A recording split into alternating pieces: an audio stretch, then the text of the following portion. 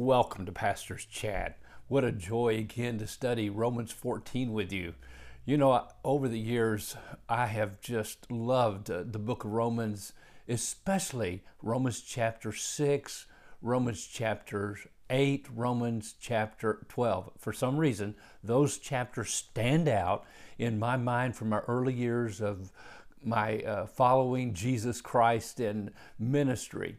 But all of a sudden, as I'm studying chapter 14 with you, this chapter also is becoming one of those chapters that just grabs a hold of my heart as the Apostle Paul is trying to help the church at Rome to find unity. Despite diversity of ethnic backgrounds, cultural backgrounds, social backgrounds, religious backgrounds.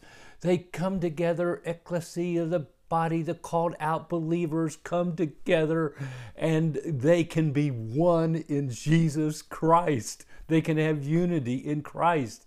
And that's what's so exciting, and that's what makes the church the kind of church it ought to be. If we were all exactly alike, thought alike, acted alike, did everything exactly alike, what a dull kind of church that would be. The challenge is accepting one another as we are, as people are around us. And that's what Paul is talking about in this passage. A couple times he says that we should welcome one another, that we should receive one another. As God has received us, we receive, we accept. Be accepting. Be an accepting church be a welcoming church is another good contemporary word for that. Now, in this passage in front of us today, Paul comes to another section because we're to receive one another. If we're to have a church with unity despite our diversity, we receive one another. But secondly, we edify one another. And the key verse here, and this is chapter 14, verses 13 through the end of the chapter, through 23. These verses here, the key verse is, "So then let us pursue what makes for peace and for mutual upbuilding," for edifying. We upbuild, we edify one another.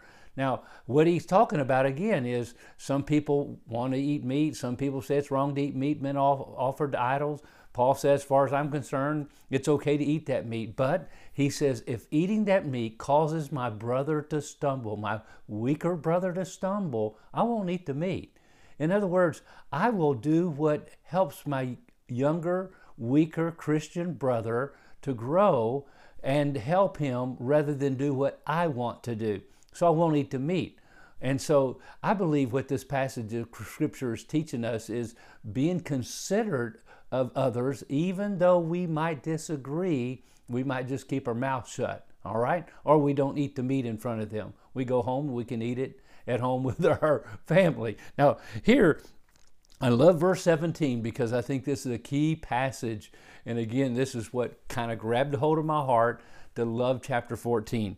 For the kingdom of God, verse 17, for the kingdom of God is not a matter of eating and drinking, but of righteousness and peace and joy in the Holy Ghost, in the Holy Spirit.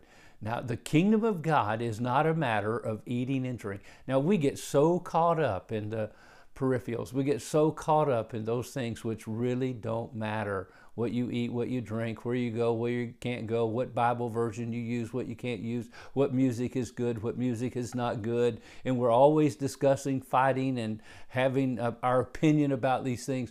What Paul said, hey, that's not what it's about. The kingdom of God is not eating or drinking or all these things. The kingdom of God is righteousness, doing right. The kingdom of God is joy. The kingdom of God is peace.